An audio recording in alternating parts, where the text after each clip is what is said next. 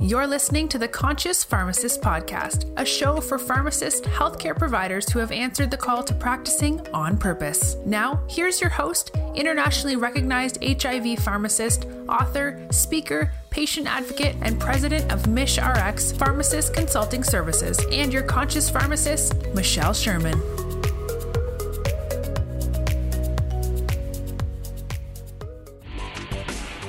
You're listening to the Pharmacy Podcast Network. This is Michelle Sherman, president of MishRx Pharmacist Consulting Services and the host of the Conscious Pharmacist Podcast. Welcome to our show today, and it's an absolute pleasure to have as our guest today our leader, our visionary, and definitely a conscious pharmacist, Dr. Sandra Leal, president of the American Pharmacists Association and vice president for Tabula Rasa Healthcare. Welcome to the show, Sandra, and thanks for being here today. Thank you, Michelle, for the opportunity to be here. I love your podcast title, The Conscious Pharmacist, because it's such an important thing to be in these times, for sure. No, absolutely. And, you know, when I'm reading every day, I'm on Twitter, I'm on LinkedIn, you're one of the most conscious pharmacists that I follow, and you're our leader, you're a visionary, and, you know, thank you so much for being on the show. So I think most of our listeners definitely know who you are. Can you just give us a little bit of intro into the incredible work that you're doing in your practice, your field of practice in diabetes care, about your practice and you as a pharmacist healthcare provider? Sure. Well, right now I currently work with Tabula Rasa Healthcare, and they're doing a lot of work. We're all doing a lot of work related to medication safety and really bringing in solutions for significant gaps that we're seeing out in the healthcare space. So you mentioned diabetes. That's been an area of practice for me for many years. I'm still a certified diabetes educator. They just changed the acronym CDCES instead of CDE, but it's essentially the same thing. And we're working on finding ways to reach people that have challenges in being reached. And so this organization has really been a proponent of telehealth. We've been doing telehealth with Symphonia, the division I work in, since 2006. So that's been happening for a long time. And then we've been really looking at ways to make sure that the pharmacist is part of the care team and identifying care gaps, identifying medication-related errors, safety issues, care gaps. And then we're essentially plugging the pharmacist into that care team to help resolve these issues and provide more continuity of care and make sure people that have access problems, language barriers, things like that, that we can come in and provide care to be able to do that more effectively. So I love the work that we do. It's very much in line with the work that I'm doing with the American Pharmacists Association, which is to try to show the value of the pharmacist and make sure that we advocate for the role of the pharmacist in the healthcare team, because we know that we add a lot to the solution to reducing total cost of care and making sure that patients have the best outcomes possible. No, it's so critical, and you know, I've been a member of the of APHA for a long time, and it's been incredible to see how the organization has evolved from, you know, a pharmacist dispensing type role and focusing on like the pill bottle per se and what goes on in the pharmacy to that of healthcare to that of a healthcare provider. And it's absolutely critical. I mean, I think patient outcomes will never improve for the better unless there are pharmacists on the healthcare team. So the work is, you know, extraordinary. One of the questions that I always ask my guests, and I always find so interesting, is why did you become a pharmacist? Well, I became a pharmacist because when I was growing up in Nogales, Arizona, which is right on the border, we actually used to go to the pharmacist as a primary care provider in Mexico. And the reason we would do that is because the pharmacist was easily accessible. They could actually speak the language that my family spoke. My parents did not speak English. There were not a lot of healthcare providers in the Nogales area that spoke Spanish and that were accessible to my parents. And so for me, when I used to seek care, when we used to seek care, that's who we would go to. So that was primary care to me. And so that's when I decided very early on, I think I was in 11th grade when I declared I wanted to be a pharmacist. And I never, not once, changed my mind about that. I went straight, through school pursuing pharmacy. And I have really been blessed in this profession. It's provided so many incredible opportunities to really reach people.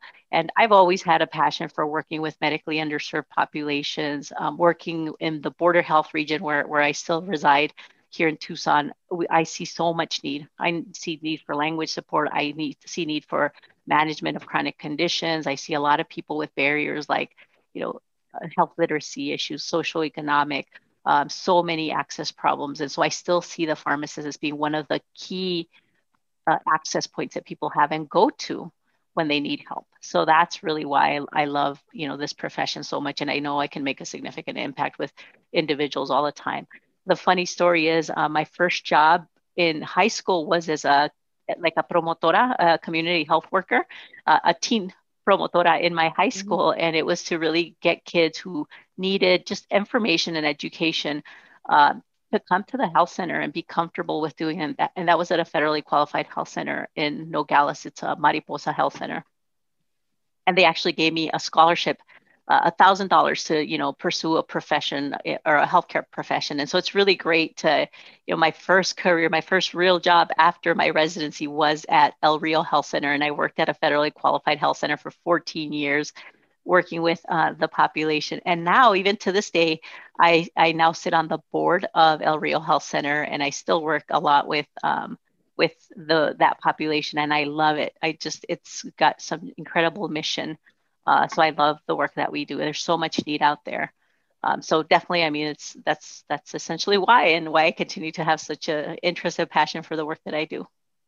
Oh, that's incredible. And, serving underserved communities, just like you mentioned, and working for FQHCs are so critical. And the greater world out there in our country needs to know the critical importance of these health centers, of the work of pharmacists, like the work that you do, and how critical it is for those underserved populations. You work with the National Center for Farm Worker Health, and our farm workers are the backbone of our economy.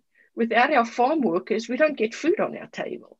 And I think so many times people don't realize this, that we have to take care of everybody, especially like our farm workers. And so oftentimes they go, just in the shadows, unnoticed, without access to healthcare. And that's why access to healthcare for all is so critically important.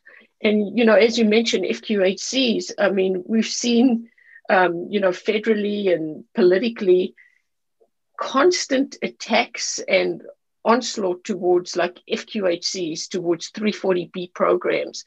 How do we turn that around? How do we make the legislators and the powers that be realize the critical value of the FQHCs, of a 340B program, and how it changes the health of communities? I really do think it starts a lot with sharing their story and the impact that they have. And I always start with, my father was a farm worker. He was a farm worker. That really drives a lot of my interest and passion, again, for working with National Center for Farm Worker Health. And when I share that story, and when I, have a real connection with that speaks volumes. But then really sharing the impact that they're having is tremendous. And to the point you made earlier, I think when people connect the dots about where does your food come from, when the cost of your produce goes up, there's a lot of concern there, but then you have to look at it and see why that's happening, who's being impacted, what's happening with the population. And I think about COVID in particular, and how farm workers were disproportionately impacted because they're living in these, in these houses with a lot of people living in them. They don't have a lot of the protections that we need, and that's impacting every aspect of the food that we have. And so making those connections, telling those stories, showing people how that really, at the end of the day, really impacts them. I think that goes a long ways. And unfortunately, what I think is sad is sometimes we have to experience something ourselves for people to like, find a reason to care about it. It shouldn't be like that, right? It should be that we could actually look at a situation and see that it's not a good situation and then we could jump in and help. But I'm finding that just, people don't really believe in things or want to be active on things unless it's happening to them. And that's a hard thing to change minds of. So that's really challenging, but there's so much work that we need to do. There's so much work that we need to do to really help people have better outcomes. And truly, when I look at our society, I mean, really, everybody cares about our kids going to school, having a good job, taking care of our family. There are things that we can all agree on, and we got to get more to that discussion rather than be attacking each other, essentially. No, absolutely. I mean, if we were able to take the politicians and the politics out of everything and sit down across from each other, people with different views and different values and everything, there's so much more that we agree on than we disagree on. And I think, the media just makes such hype out of things that shouldn't be that important, that it divides us. Mm-hmm. It divides us so much that, everybody's like fighting in this me attitude instead of looking at the greater community. If we just, each one started with ourselves, just had more kindness and compassion towards just ourselves, first of all, and then our neighbors, our families, and everything, I think we could have like a completely different society.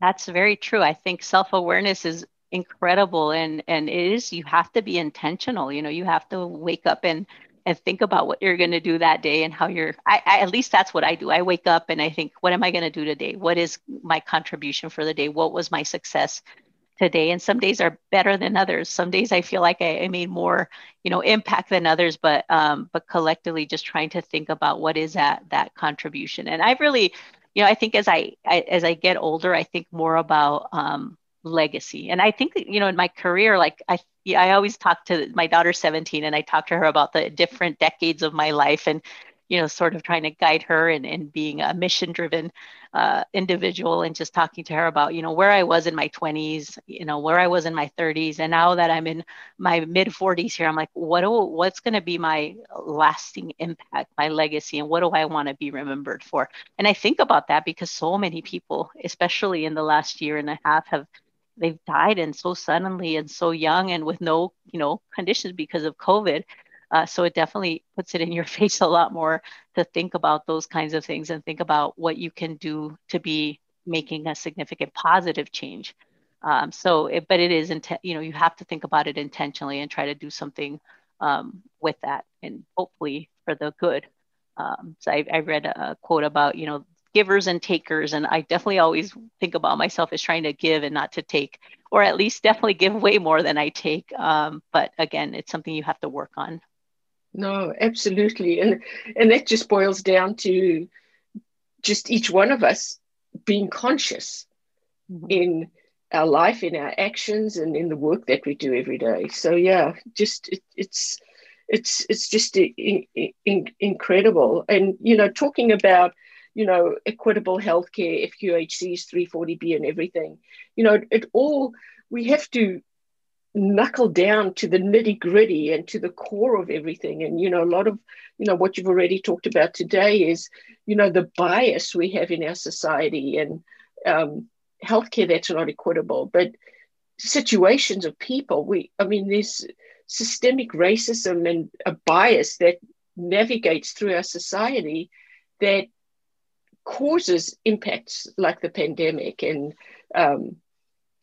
the COVID affecting certain communities more than others that people might not realize, whether you're sitting in your mansion in Newport Beach or you have to take 4 buses to get to work to be a server or work in a restaurant, or for farm workers and people living in certain communities. I think a lot of people in the community at large don't really realize that. And how do we change that situation in society to make people's lives and health better?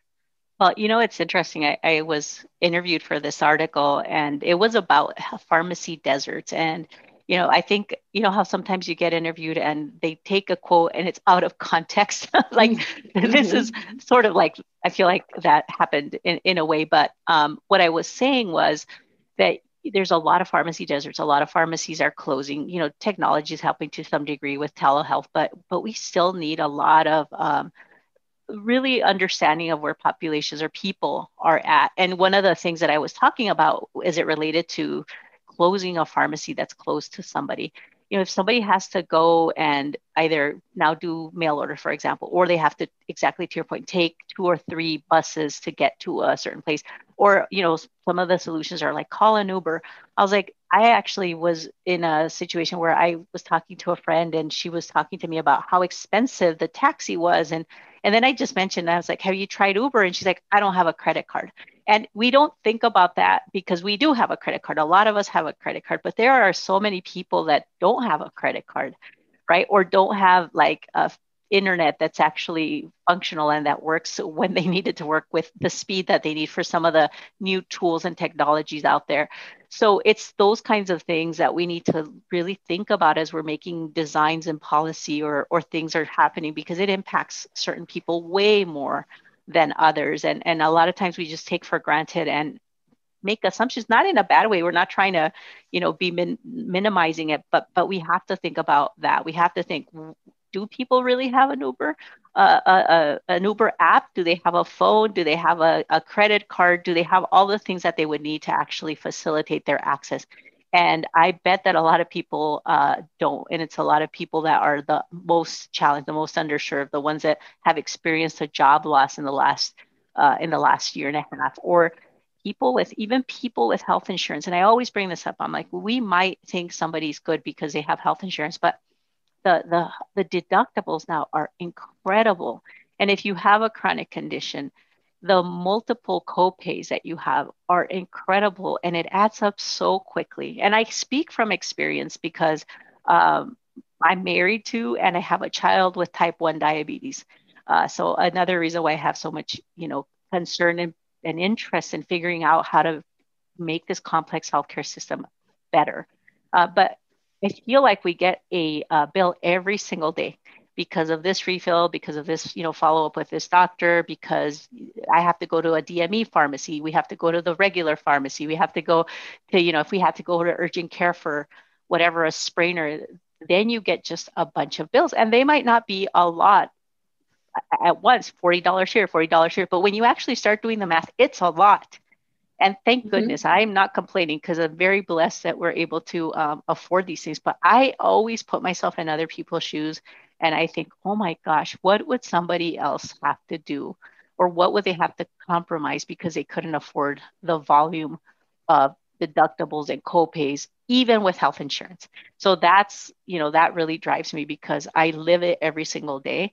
And it is tremendously challenging for people with conditions that they just have. They were, the type 1. They didn't do anything to get these, but this is the card that they've been dealt, and so now we have to figure it out and try to navigate the system. So yeah, so like when you put it into perspective, it's challenging out there. So I have a lot of empathy for people. That's why I'm always really trying to advocate for something to be done to help, because this is just a growing problem as healthcare expenses continue to rise. Oh, absolutely. And it's incredible how healthcare expenses continue to rise, but health continues to decline. Mm-hmm. And, I always tell my patients and people that I speak to, our society, we are all just part of the ticker tape of Wall Street. Mm. When you have a healthcare system that's profit driven, where you have PBMs and health insurance companies where the CEOs are making millions and millions of dollars, but their members, the people that are insured, can't afford to get their insulin because they can't afford a copay. People don't put themselves in other people's shoes. Where, I also work with a lot of underserved, like homeless populations, and the copay is only $5. Well, $5 to somebody could be like someone telling me my copay is $5,000. Mm-hmm. There's no difference. And, putting ourselves in other people's shoes is so important. A couple of years ago, I was doing an HIV talk up in San Francisco for a patient group for this organization. And all the patients that were in the room were homeless. And, I always talk about adherence and things like that. And to your point about your Uber comment, I was talking about adherence and everything. And one of the guys, told me he takes his medicine every day. And he lives on a box on the street in San Francisco. He said to me, he says, the worst thing is I don't know what to do when my medicine gets wet when it starts raining. And, it almost brought me to tears because, first of all, I'd never thought of something like that. Like, it's just not in my purview. I would never have thought of something like that. But I try to come up with a solution for him about what to do when his medicine gets wet and it gets ruined. Something we never think. Who would think of that, right? Yeah. Well, I have a similar thing here in Arizona with people who have diabetes and they have insulin and they're homeless. I'm like, they can't refrigerate that. They have to figure out how to inject themselves insulin if they're living without a home. I'm like, these are real problems that people are facing every single day. And it is incredibly challenging to try to figure out workarounds to that. And the sad thing is we have to try to figure out workarounds to that versus trying to actually figure out, wow, how do we help somebody like that have a better situation? So I hear exactly what you're saying. And it's those kinds of, stories, or when you see it for yourself, it's almost unbelievable that this is happening out there. And it is happening, unfortunately, every day. No, oh, absolutely. Absolutely. I mean, from everything we've discussed already today, what can you tell people who are listening who, are pharmacists, they're working in whatever area they're working, but they don't belong to their local, state, or especially national organizations like APHA? Can you let them know, why is this so important to belong to these organizations? Well, for me, I think what it's brought to me and what I think has been wonderful is that it's really added a lot of value to my career and just created a network of opportunities and collaborations that I would have not had I not done that. So, when I think about your state association, being part of that really helps you advocate for local issues and what you have to deal with within your state. So that's, to me, really critical. From a national perspective, I know APHA is literally on the Hill advocating every day for positive changes to pharmacy, to get our message heard, to make sure that they're advocating for our role in healthcare. So I know a lot of times, and I used to sit in my exam room frustrated with some of the policy things that would impact so many patients. For example, patients' formulary would change at the beginning of the year, and the meter that they'd been on for 2 years is all of a sudden having to change. And then I would have to deal with the next 500 patients to try to get them the next meter, try to get them educated, try to avoid fragmented care. And I was like, I can't keep doing it one at a time. How do we actually change the system or advocate for policy or system changes to impact more people in a positive way? And so I think your state and your national associations really give you a platform to be able to do that. It also gives you more of a voice in what you're trying to do. My theme for presidency this year is be the voice. If you're seeing these frontline problems and they're frustrating to you, be the voice to make those things change. And it doesn't seem like maybe as one individual you can make a difference, but I can tell you from personal experience, one person with a very loud voice can make a difference. And you can leverage the voice and amplify your voice with these national associations, the state associations, other groups, not just even pharmacy groups, but your local public health department, your local school, the PTA. There's so many places that you can amplify your voice if you really care about some of these issues, and you don't have to be fighting or frustrated out there alone. And sometimes it feels like you're alone when you've got your head down trying to work on something, but really look at what the collective good can be of all of these people working together. Oh, absolutely. It's just, so important. I know, the work, I commend the work that everybody does at APHA, fighting like literally every day for almost like 50 different countries. I think here in California, we recognized as healthcare providers, and we have the APHA license designation now. And, we're fighting locally to make lives better for pharmacists and for our patients in California. But APHA is fighting like on 50 different fronts almost to make this like a federal, national change. So another thing that you mentioned earlier that really struck me was when you spoke about your legacy. Mm-hmm. And that is so important. It's like, what do we as pharmacists, what do we want to leave behind? Why are we here? That's a question I ask myself like a lot. Like, why am I here? What is the purpose for me living this life mm-hmm. and doing the work that we're doing? Why are we here? So if you can, to everybody out there, like on a fundamental level, ask yourself that question. I think you can do extraordinary things, because what do we have to lose as pharmacists? Be your best self mm-hmm. and make those changes like in your communities. I think we've never had a better platform for pharmacy, and with COVID and the ability to do these vaccines and make a difference in healthcare than we have now, and we can't stay silent. We can't. I hope that pharmacists that have been active, and I know I see this every day with pharmacists that are out there doing incredible things, patients that appreciate them. It's been magnified definitely with COVID. I volunteered in a COVID clinic I think it was last Thursday night. And there was a woman walking by. I was actually volunteering non-medical, so I wasn't drawing the syringes or anything. I was actually out on the sidewalk in downtown Tucson trying to get people that were walking by to do what we call the after dark vaccine clinic, to reach populations that can't go to the pods or these other areas or even walk into a pharmacy. And there was a woman, she only spoke Spanish. She was pushing a cart selling little items. And I approached her, I said, hey, do you want a vaccine? She didn't speak English. I was like, okay, this is my moment. I obviously speak Spanish. This is my first language. I'm like, I talked to her and I said, hey, in Spanish, here's a vaccine. And she's like, well, I don't know how to read. I'm like, it's okay. I can read for you and I can translate. I don't have insurance. I'm like, absolutely don't need insurance. You can access this vaccination. And she's like, she was like, do I get anything? Like, is there going to be any paperwork or anything I have to fill or show an ID? Because I don't have any ID on me. I'm like, you don't need anything. You literally, if you walk here, I'll watch your cart for you.